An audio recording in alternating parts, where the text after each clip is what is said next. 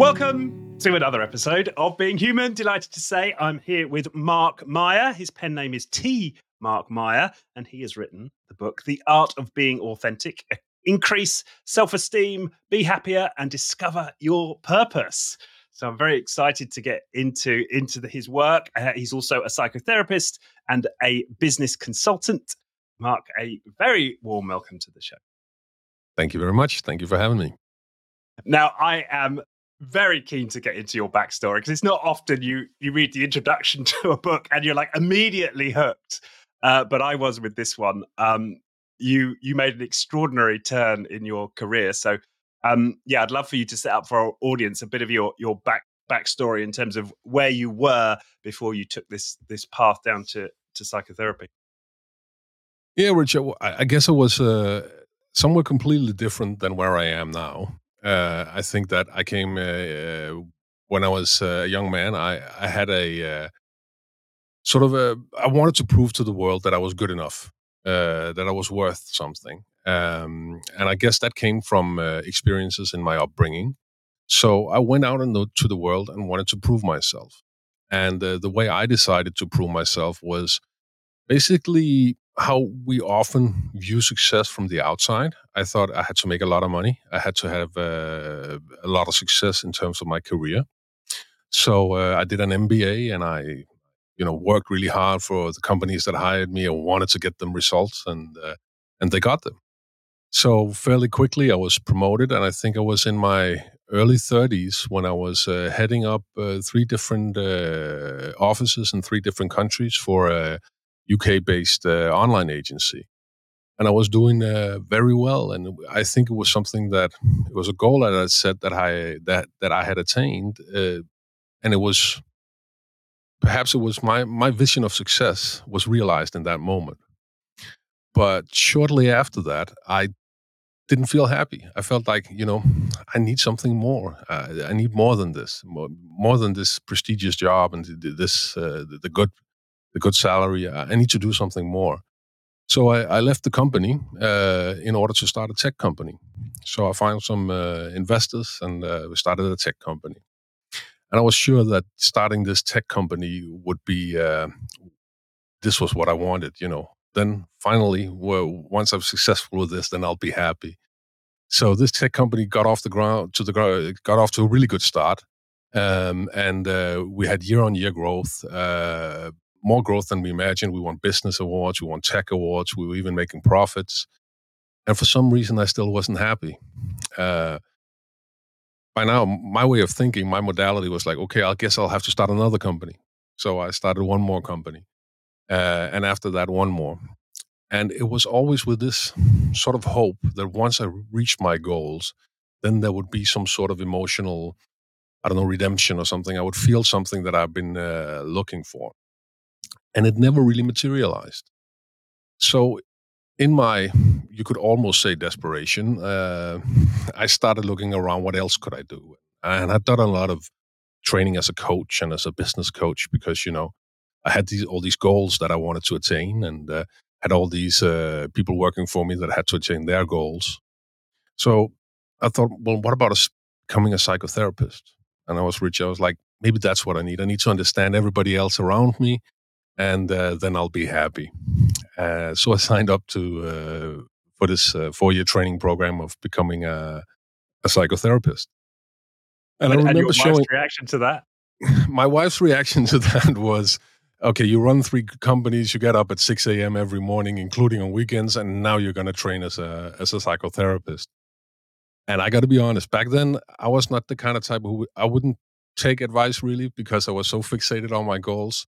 So I was just like, well, I'll handle it. I think I gave her some sort of story that if I meditated for 20 minutes a day, I could cut off 45 minutes of sleep, and then it would be possible. I had this whole calculation made up, right? So I went ahead and did it. And I remember showing up for the first class for this psychotherapy education, and I was handed some papers that I hadn't really looked at before, and it said I had to go through 40 hours of therapy myself. And I I went to the teacher and I said to the, listen, there's something wrong here. I'm not here to understand myself. I'm here to understand others. What am I going to talk to a therapist for 40 hours about? And she just smiled and said, well, you got to do it if you want to do the training. So I did. And then that it was a good thing. It was a really good thing for me, because then all of a sudden I started looking at what is it I'm doing in my life. Why am I chasing all these goals? What is it I'm trying to attain? And I realized that I was looking for something inside of me, outside of myself. I was looking for some sort of external validation to make me feel happy. And in the minute I realized that I needed to do something different. I needed to act differently, because I was never going to find what I wanted outside of me. So basically left my companies and left the daily business of those, and then I started up a psychotherapy practice once I was done with my training. And today I work with authenticity. I do therapy. I do business consulting for companies, and I do a lot of coaching for leaders and athletes on how to find their purpose. And I'm intrigued. How did your colleagues in these companies that you'd created react to you deciding to go become a psychotherapist? Yeah, that actually goes a little to authenticity, right? Because I'll be honest, there were a lot of people that didn't really understand it. There were some that were very accommodating and very. I think it's really cool you're doing this. Some people also go, "Wow, I wish I should have. I should do something similar." And that's of course also nice. But there was also people who didn't fully understand it, because the minute you, and this goes to authenticity, the minute you try to do something that's authentic for you, you also run the risk of not fitting in. And if you've had a connection with people that's been about profit and EBITDA and revenue and growth, well, then sort of that reference, sort of being together, it sort of vanishes a little bit, right? And of course, not all people are comfortable with that, but I think most people have responded really well to it. Right, right. And so you looked underneath, what's driving me to have these goals and create these businesses and so on. And what did you start to discover then through that 40 hours about yourself? Well, I think I discovered that, first of all, I discovered that I used goals a lot to sort of make my inauthentic way of living sort of like bearable for me. I use goals in the belief that once I reach them, then things will be different. And I realized that goals in themselves are meaningless if they don't have a purpose behind them. Right, And connecting to that purpose, connecting to that purpose is something that is needed in order for us to get something from the goals we have in life. right. Okay. Yeah, that's a powerful insight. And so where did you get to on your purpose? What did you start to uncover there? Well, uncovering your purpose, I think there are things that sort of like it's not as easy as it sounds, because you can't sit down like you would with a goal list. You can just sit down and write, okay, I want these achieve these 10 goals in life. But you can't really do that with a purpose, because a purpose is not something that you sit down and decide. A purpose is more something that happens for you. It's the sum of your life experiences, the narrative you have in your life that sort of unfolds as a purpose. So it's a little bit like an onion, where you have to sort of peel off some layers in order to get to your purpose. So you have to take a good look at yourself. Who am I? And I think you also got to ask yourself some questions. You said before, um, how did the people around me react? Well, one of the things I did is asked myself, what if there were no expectations in life? Nobody expected anything from me. Then what would I do? And then, slowly, some ideas would come to to my conscious mind. And then I would ask myself, I would say, okay, well, what if no matter what I did, everyone around me would meet me with a positive attitude? So if I went out and said, I'm going to do this, they're going to be, wow, that sounds great, Mark. Wow, that's good for you. Great that you did that. And I kept asking myself these questions where I try to sort of remove the judgments of others from the equation. And I knew they were going to be there in real life, but this was a mental exercise for me, right?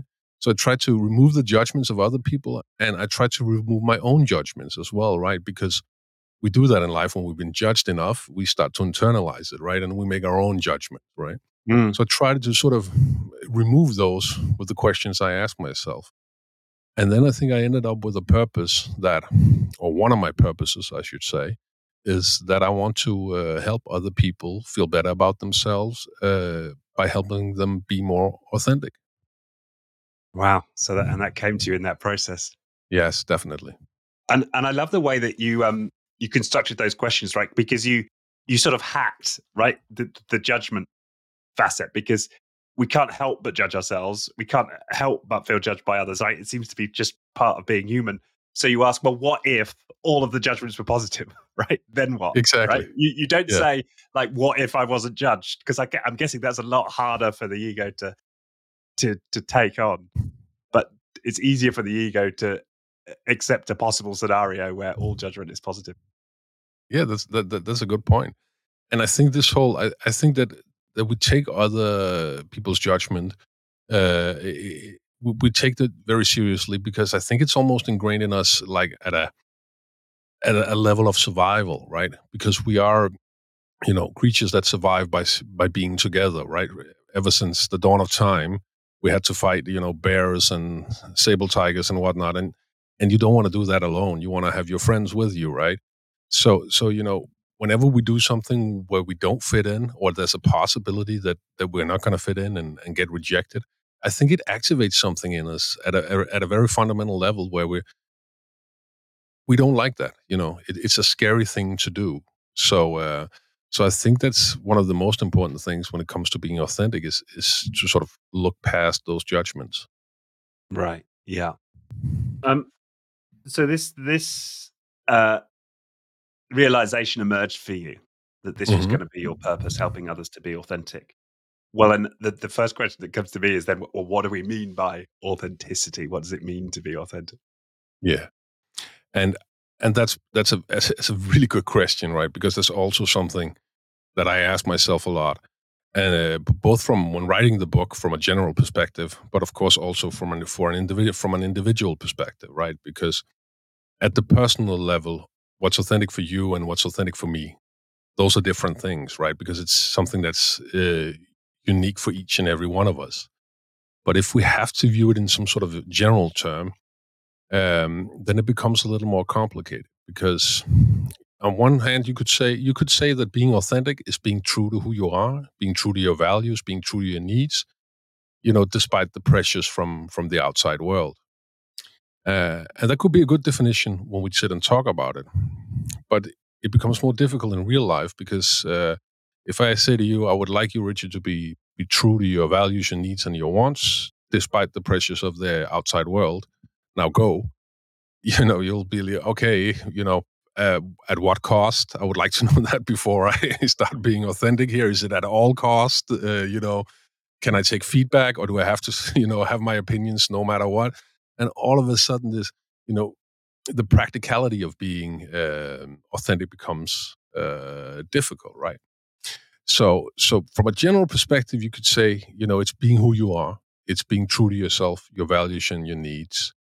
Um, but in real life, it becomes a little more fuzzy. Right. Right. And so expand on, where that fuzziness is, what do you mean by Well, that? if for instance, if we take this with fitting in, right? I mean, we need to know what are the costs of being authentic. We need to make some sort of cost benefit analysis in our life, right?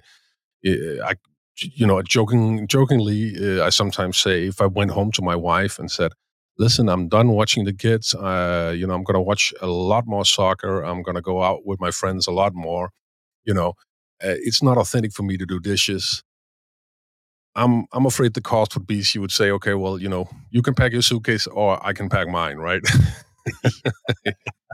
so so it becomes a little fuzzy because being authentic is not only being who you truly are, but it has to be in a way so that others can also be who they are, right? Mm. So it becomes like there's two sides to the coin, right? Sometimes we mistake authenticity for being ego driven.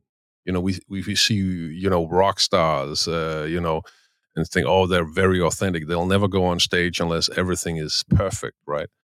Well, maybe it's not authentic. Maybe it's ego driven. Because when we are authentic, we have to not only be ourselves, but we also have to let other people be themselves. Does that make sense? It does. It's almost like you're defining it as being a a sort of conduit for authenticity, or a space for authenticity, as opposed to I'm authentic, right? Something like that. That's a very, I never thought of that like that, Rich. I think that's a very good way of saying it, that you create a space for authenticity that you can step into and then you can allow other people to step into as well. Yes. Yeah. And I can see how the ego might not like that, right? Because it might ask, well, where's me in this, right? I want to be authentic. Yeah. Yes, exactly. And that's one of the things that makes it, again, can make it a little fuzzy, right? Because being ego driven is not being authentic. Being ego driven is doing all of these things that makes me look good and makes me feel good, but maybe isn't entirely good for me. And usually, the more ego driven we are, well, the lower self esteem we're going to have. Those two, they're usually opposites, right? So people with big egos usually have low self esteem. And that's why when you try to sort of pull down their ego, they're going to resist because then they'll be left with only the low self esteem, right? And people with high self esteem tend to have a low sense of ego, right? And in order for us to be authentic, in order for us to say, okay, listen, I am going to do this because this is the right thing for me to do, and I'm going to risk not fitting in, we have to have the self esteem to feel that we're worth it. Mm. So our ego can sometimes get in the way of our authenticity because our ego wants external validation. Our ego wants to fit in, right? But it's our self-esteem, it's our core that needs to be ready to step into the space of authenticity. Right. And it's interesting the way you define that. So self-esteem is knowing what's right for me and acting on that, presumably. Yes, exactly. Knowing what's right for, and that's something that what is right for me is a difficult question because again, this whole thing of fitting in becomes a topic, right? And sometimes our conscience will try to make us not be authentic, right? Um, and what I mean by that is we sometimes think that our conscience is some sort of moral compass of what's right and wrong, and it's always that, but it isn't really because our conscience cares a lot about fitting in. It's part of our survival mechanism. So if we don't fit in, we will start to feel guilty. An example could be that you want to send your friend a text of a personal nature. You want to send them an SMS, and you inadvertently send it to a business contact, and you wrote something very personal. So immediately as you do this, you start feeling shame and guilt. Oh no, I sent it to the right. What are they going to think? That's your conscience trying to regulating guilt here, trying to say, hey, you're about to break a bond, Richard. You shouldn't have sent that. You should have sent it to your friend instead, right? Um, and that also becomes when we have to find out what's right for me, we also have to, it can be a little difficult because sometimes if we want to break free of a certain way of doing things and want to step into our authenticity, we'll start maybe experiencing a little bit of guilt because we're not going to fit in, right? Mm. Interesting. And so if our authenticity, our ability to be authentic, is founded on our self-esteem, what have you found then that's helped you to improve your self-esteem? What's worked for you in your journey? Well, I believe that self-esteem is something that we are in control of ourselves. We can do something in the way that we choose and act and decide that'll add to our self-esteem, or we Yeah, can you do say in some. the book, we're in 100% in control of our self-esteem. Yes, exactly, exactly. And a lot of people don't think that. They think that that if I have low self-esteem, then I have to go to years of therapy in order for it to be better. Or some people may even say, okay, well, there's this lid on my self-esteem. It can only go this high. Maybe your self-esteem can be higher, but this is my maximum of self-esteem. And it's really not like that, because I believe that when we make decisions that are authentic for us, that are true for us, that are right for us in our nature, then it'll add to our self-esteem. And if we make things that we really don't want to do, but we do them because we fit in, we do them because our ego says we'll look good, we'll feel good. Whenever we make those kind of decisions, they actually take away from our self-esteem. So the more we feed our ego with decisions that are supposed to, sort of push our ego up, well, we will have lower self-esteem. But the more we feed our core with doing things that we think are, the authentic decisions for us, well, the better self-esteem we will get. Mm. And and so obviously you made a big move when you gave up running the companies and chose to go down the psychotherapy. That was sounds to me like that was an authentic decision, which presumably boosted your self-esteem.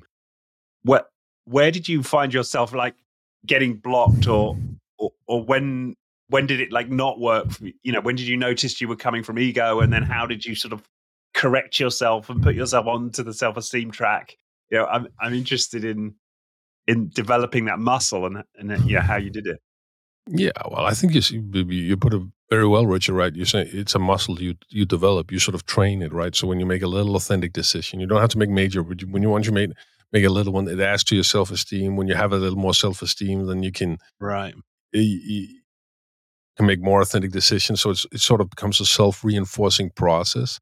But I think it's a process that goes on for life. I don't think there's a check mark that says, okay, I'm 100% authentic now. Check. Uh, you know, um, and and I still sometimes get caught up in my old ways. I had that about a month ago. I was looking at the seminars I was doing, and the therapy, and the book sales, and all of a sudden, I started sitting in an Excel spreadsheet thinking about, well, what if I mass produced this, and then it could give me that kind of revenue? And I went on back to my old, CEO way of thinking. How can I maximize profit, right?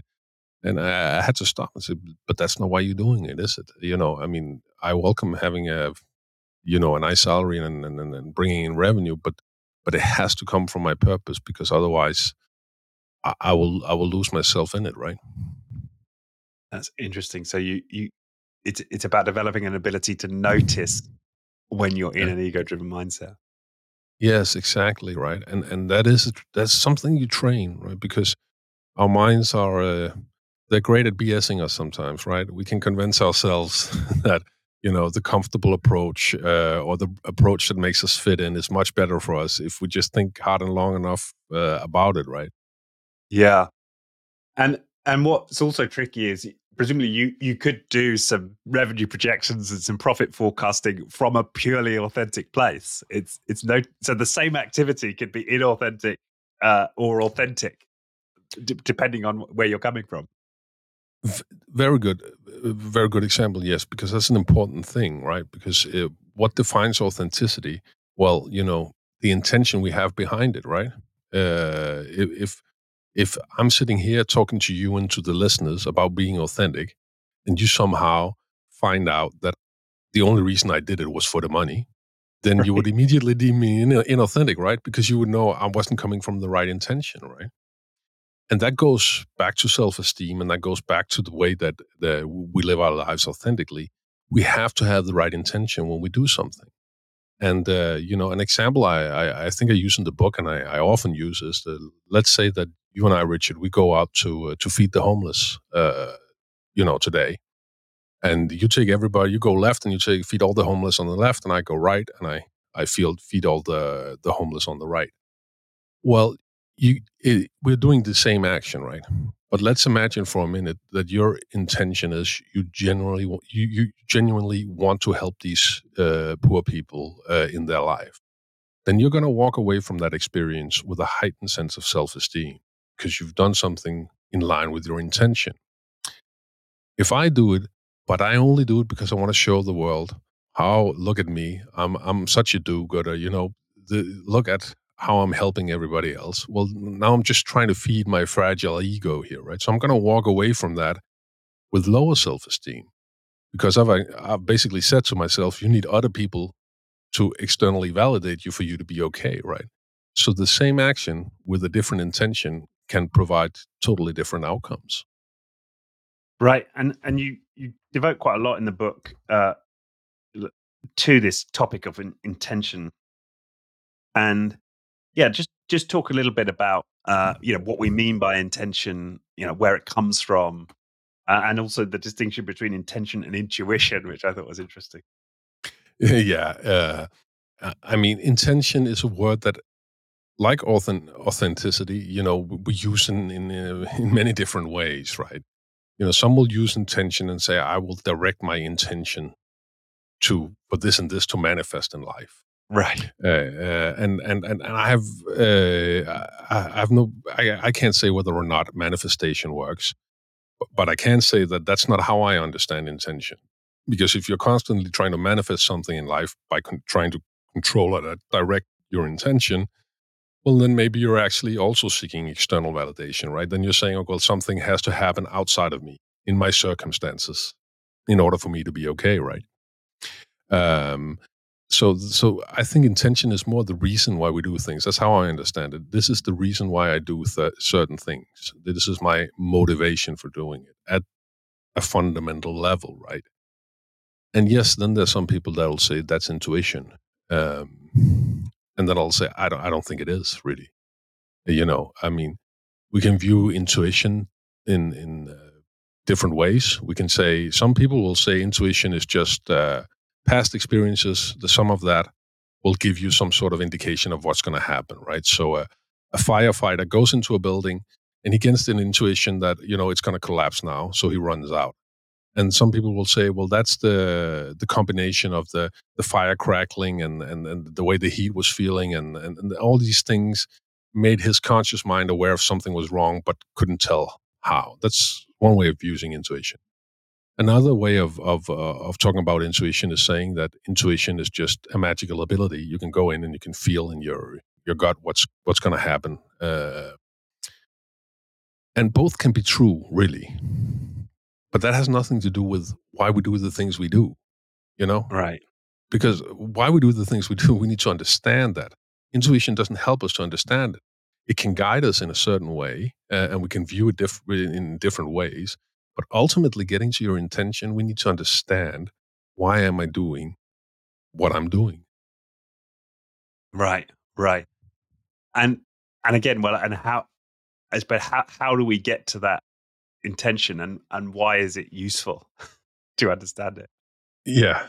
It's definitely useful to understand it from the example that we talked about earlier, because the actions you're going to take in life, whether or not they're going to add to your self-esteem or and your authenticity, well, that's going to be defined by the intention behind it, right? Mm. So we we want to know for that reason, right? We want to know so that we can't emulate other people and do what they do and expect the same thing to happen for us if we don't have the same intention, right? So we need to understand our intention just for that. And how we do it is, I guess, that life long journey of self awareness, that search that man has been on for millennia, right? Is to understand who am I and why am I doing what I do, right? Mm. And staying in that inquiry and making Yeah. space to reflect on those questions. Yes, exactly. And of course, the more comfortable you get staying in that space of authenticity, the more in tune you come with your own emotions, then the easier this becomes, right? Yeah. Yeah. Now you talk about trauma and intention in the book. Yeah. Tell me more about how trauma plays a role here. Well, it plays a role as in relation to what we just discussed. I think that if you want to understand your intention, if you want to understand who you are, then you need to be able to be with your emotions, right? And trauma can have a tendency, or to sort of push us away. And I think the first thing to say is that trauma. When we say trauma, some people will say, "Well, trauma is something that happens to other people. It's terrible things." But trauma happens to all of us to some extent. Some people are more comfortable calling it painful experiences or something else. But we've all experienced something that has left sort of a traumatic imprint on us, right? When we don't process trauma, then it stays with us, right? And then we want to avoid it. Obviously, we don't want to experience that trauma again, right? So we start developing avoidance behavior. When something happens, then we say, okay, this could remind me of my trauma, so I'm not going to do that, right? And then in essence, we become, I used the example in the book, we become a little bit like a zebra being chased by a lion, right? So where the lion is the trauma and you are the zebra, right? So if the lion goes to the right, then the zebra has to go to the left. If the lion goes to the left, the zebra has to go to the right. If it picks up at pace, it has to run faster and so forth. The problem with that is, of course, you lose direction, because even if you escape the lion momentarily, where you're going to end up? Well, you're going to end up at some random place that your trauma dictated, Yeah. in essence, right? And that's not the path to being authentic. The path to being authentic, you need direction to get there. Yeah, yeah, and it's so I'm so glad you're talking about this because a big part of this show is dedicated to exploring this topic of trauma. And one of the recent examples that I found quite stunning, really. I don't know if you're familiar with a cyclist called Bradley Wiggins. He's a Yeah, yeah. British, cyclist and been very successful. And he recently, announced, having done a lot of therapy himself, that he's not going to go near a bicycle again. And he realized that his entire cycling career was a response to trauma, to childhood trauma. And once he'd realized that, he's got no need for cycling. And I just think, that's a grand example of the zebra and the lion to my mind, but Hmm. it plays out to some extent, I agree, in all of us. Um, Yes.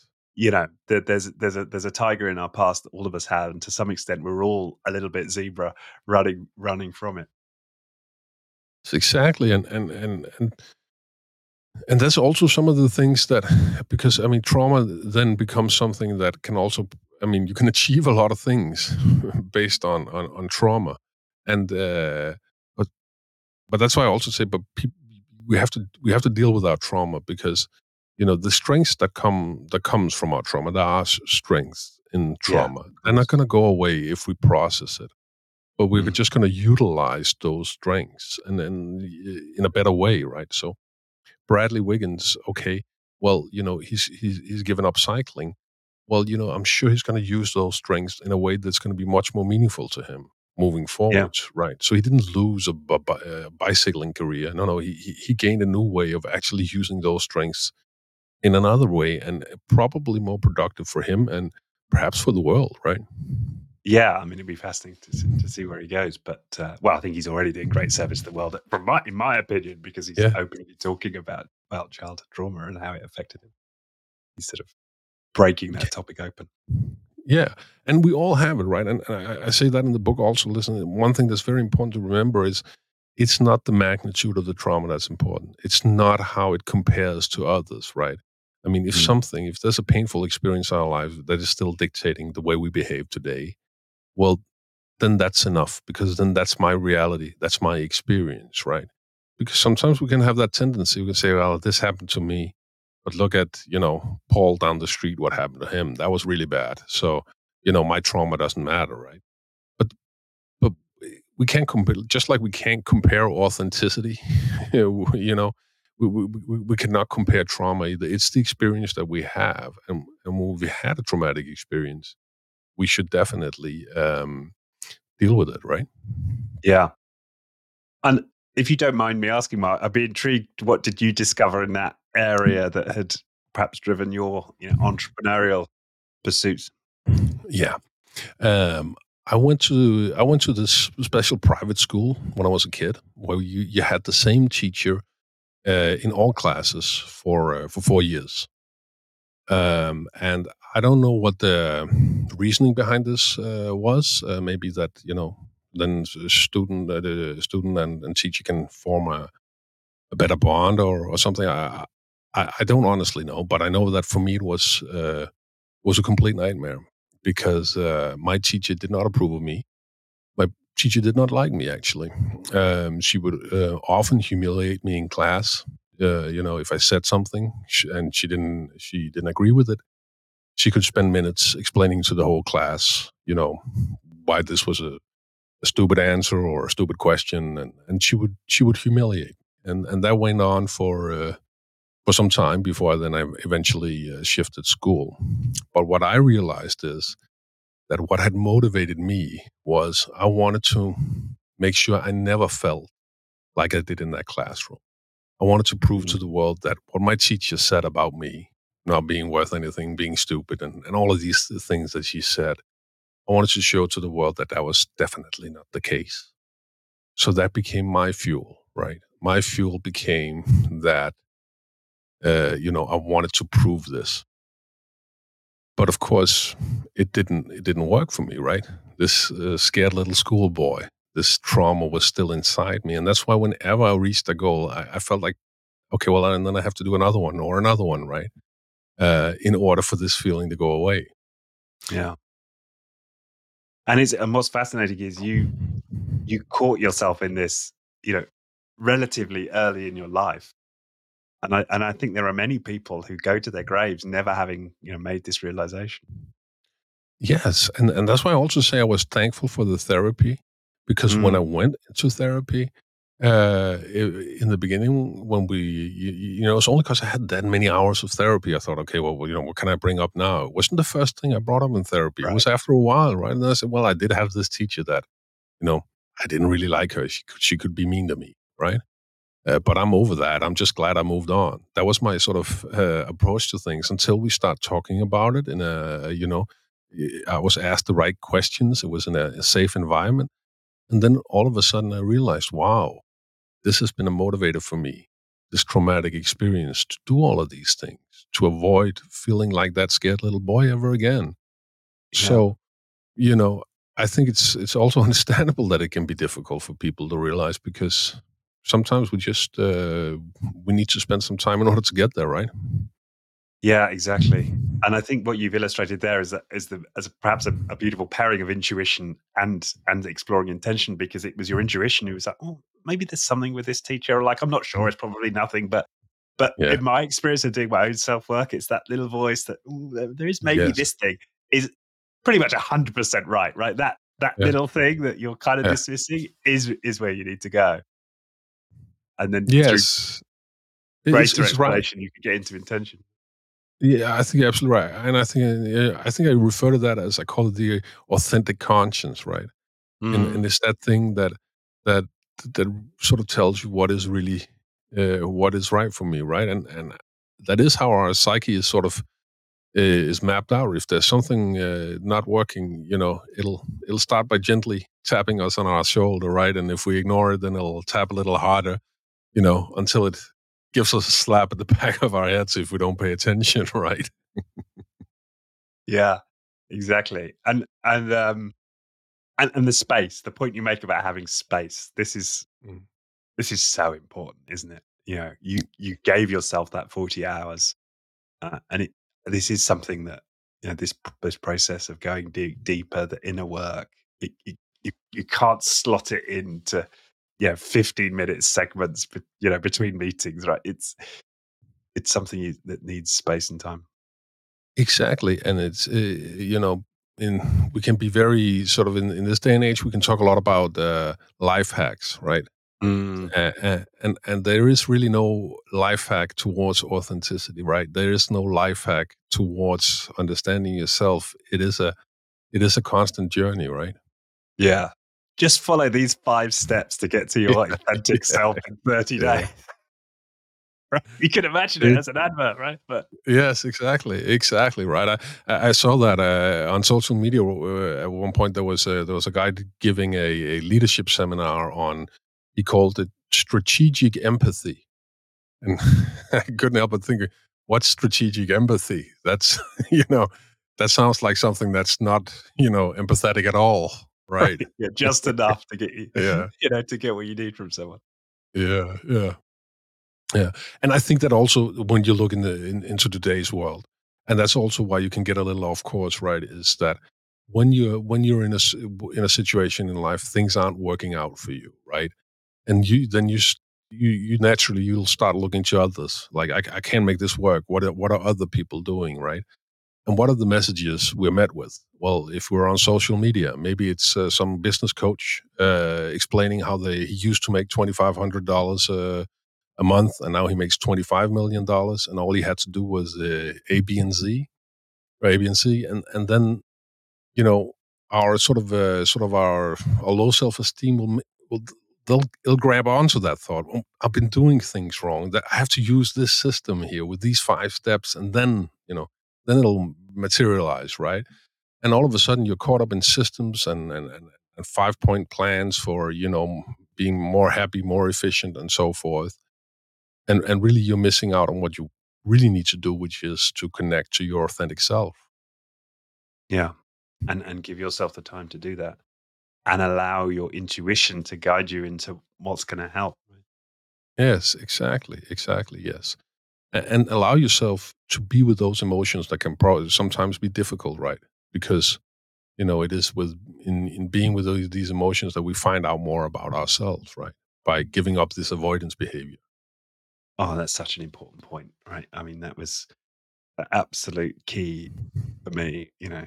To Yeah, even begin healing of anything is yeah. an ability to feel into my body, to feel sensations, to feel feelings, to name them, to be with them. I can even feel myself like, you know, big deep breath in as I do it, just recalling Yeah. those early steps into that whole world, which I'd successfully kept at bay for the first few decades of my life. Yeah, and I can recognize that because I'm a logical thinking person that emotions. When people say, "Hey, that do you have a good feeling about it?" I would be like, "I don't know. What does the data say?" say what do you mean feeling, right? And we can have this.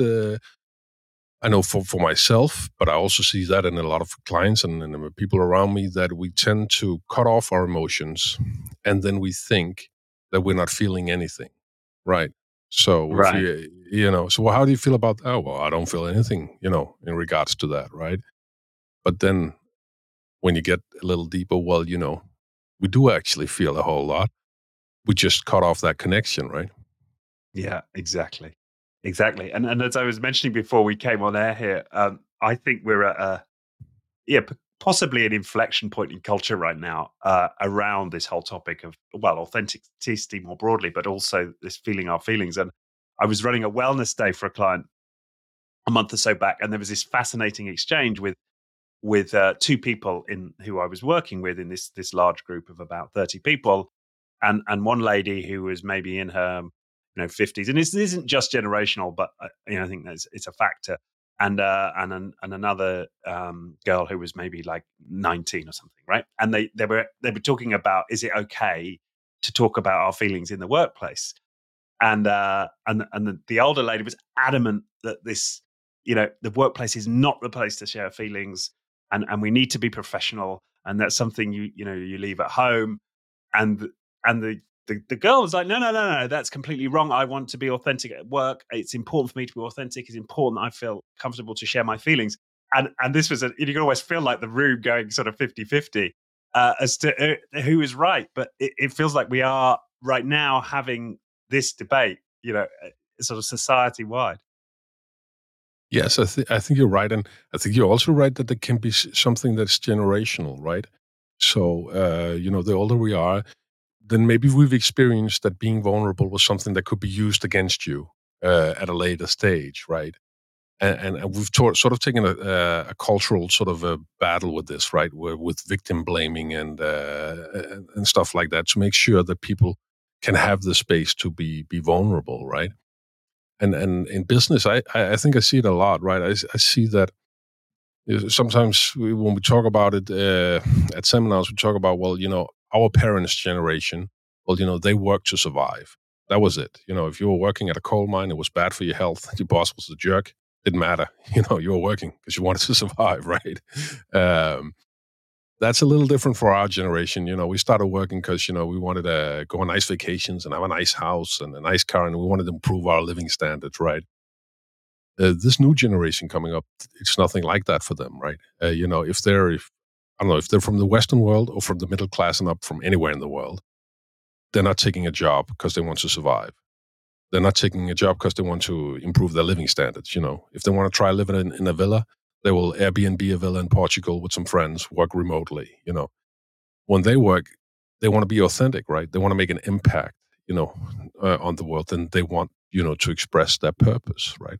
So I think it's a generational thing, and a good thing that this next generation is much more comfortable about emotions and expressing them, and they're also expressing them in the workplace, right? Because the notion that we can be authentic in our private life and then be inauthentic in our professional life, I don't think it works like that. It'll leak in, and we have to be authentic all the time, right?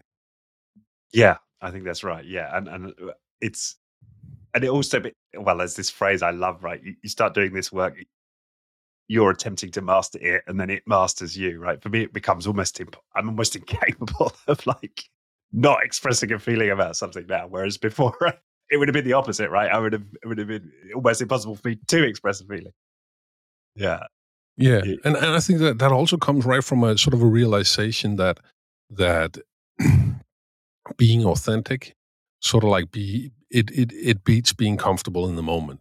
You cannot compromise it because the cost of that. If I keep the cost of compromising my authenticity and not expressing my emotions, it's going to be too big, compared to any sort of comfort I'm going to have right now in the moment, right? Yeah, yes, I think that's right. And and I also believe that for me, it's become I don't have to make a conscious decision. It's almost as if I've just opened certain channels, right, in my physiology or in my you know electric field. I'm getting big into considering ourselves as sort of electric bodies. It's just now open, and Hmm. there's no way for me to close it off again, right? It seems that some of these breakthroughs are uh, irreversible, right? In a good way. Yes, Um, exactly. yeah, that makes that's been my experience. I think you're Um, right, and I think it's a very healthy way to be. I think it's yeah. I think it's going to actually manifest as both a more emotional well-being, but also more physical well-being. Expressing your emotions in a good way. yeah, yeah, exactly. I think that's right. And I mean, the other thing I would say that sometimes a critique of this kind of feeling sharing culture is that then people will, they'll label themselves as having some condition or other, and they'll get, they'll assume a narrative about themselves because they have X or Y. And for me, when I look at that, it's like people have got kind of stuck, like they've felt enough of their trauma or their pain to kind of understand it, and there's something empowering about them being able to label it. But then it feels like they then get stuck on doing the deeper work to actually heal and resolve it to to come out of the other side. Does that make sense to you?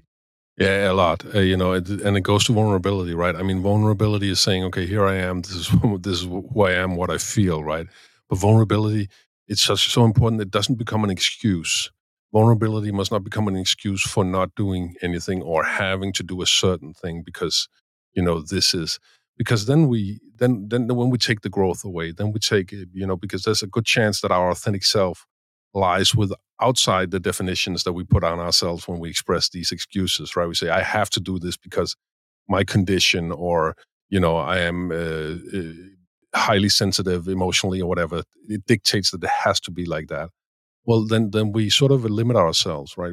So instead of focusing on uh, what success is, then we start focusing on what the limits are or whatever, and we sort of confine ourselves to this, right? So it's important that these things doesn't become excuses and hindrances, because our authentic self, whether we like it or not, it lies outside our comfort zone, right? Mm. And I know it sounds uncomfortable to be outside your comfort zone, right? But it has a purpose, right? We're going to be ultimately happier. Yeah. Yeah. And the last part of your book you called purposeful living. And I think we've talked about this a bit so far, but it'd be interesting just for you to expand a bit more on what you mean by purposeful living, purpose as a driving force, and yeah, it's also sort of almost how you really integrate what we've talked about into your life. Yeah, I love talking about this, right? Because I think it's so important, because we live in a culture that is very goal driven, right? We need to set goals. We need to be, and we get our direction from goals, right? Well, we've already talked about goals in themselves are meaningless. There has to be a purpose behind them, right? If there is no purpose, then we can set whatever goal. Once we reach it, it'll do nothing for us, right? If we want to, I put say in the book, if you want to reach your goals and just your goals, it requires a lot of effort. It requires a lot of discipline, right? Uh, and that's one way of getting direction. But there are other ways of getting direction. It doesn't have to be from goals. Because people usually get a little scared. They hear, well, are you trying to tell me now something that goals are bad, or I should just give them up a bit or something? They're going to be like, but where am I going to get my forward momentum in life? And I'm saying, well, you can get your forward momentum, but you can get it from purpose. You can be pulled from your purpose. I mean, I guess that's also what I believe is my journey, and also when I talk to you, Richard, I hear is your journey is okay. When we live our purpose, then that gives us a direction, right? So in the book, I say, well, Mother Teresa, right? She got up every day. She fed the poor people of India, right? It's never about the goals for her, I mean, if she was alive today, I write in the book, jokingly, I mean, you wouldn't see her on Instagram doing selfies with, just fed 10,000 people. Tomorrow it's 15,000, right?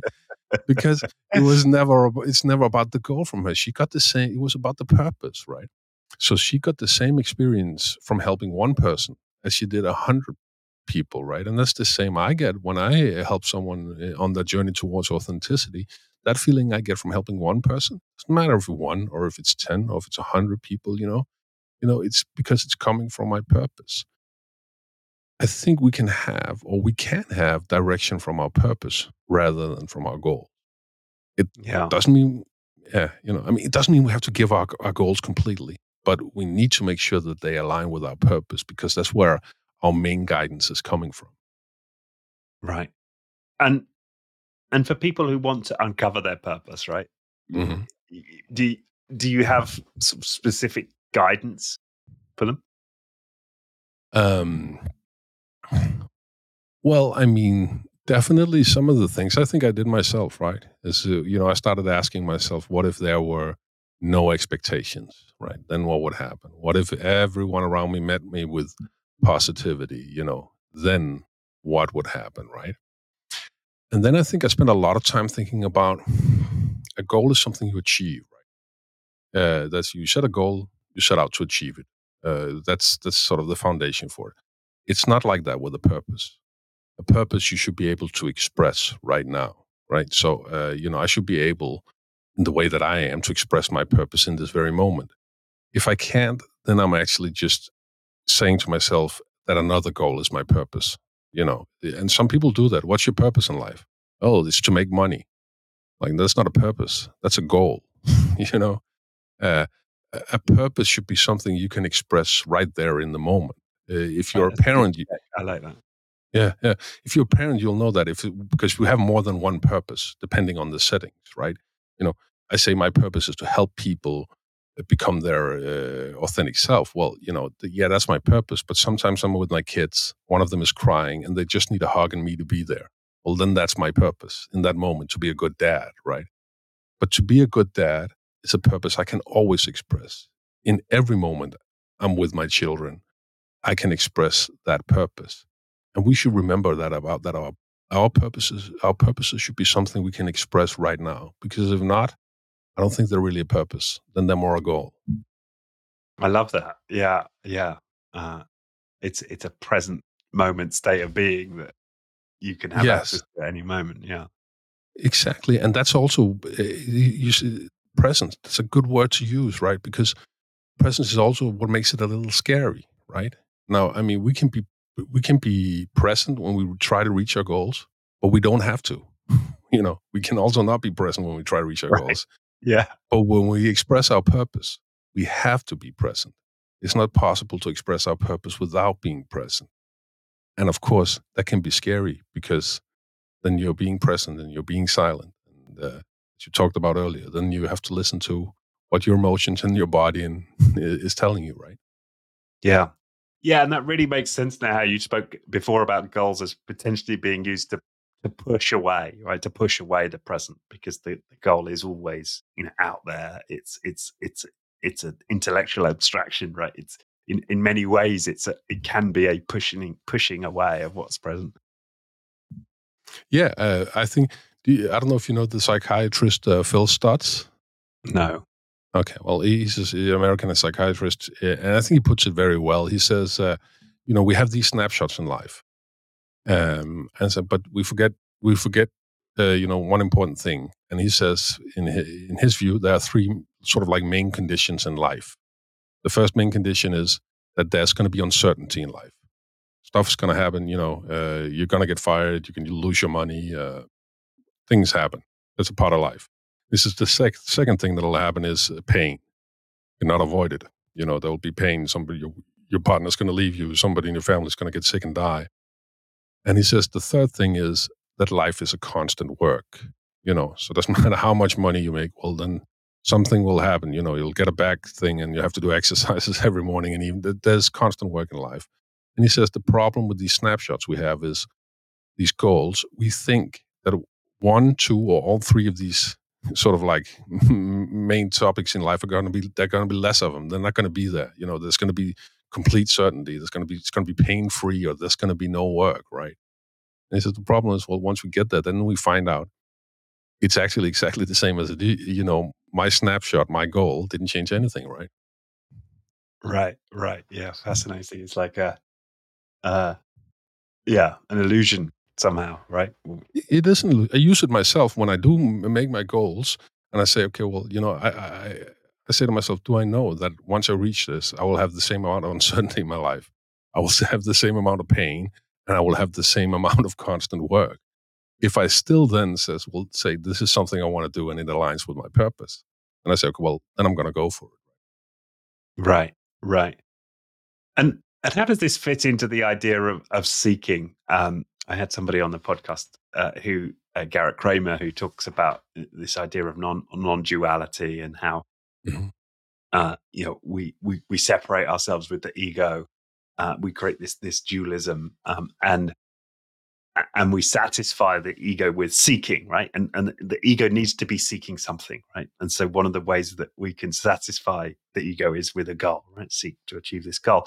But we can kind of use the ego almost against itself by having it seek something else, Mhm. perhaps its purpose or so. So how do you see sort of the seeking nature of the ego play into what you're talking about?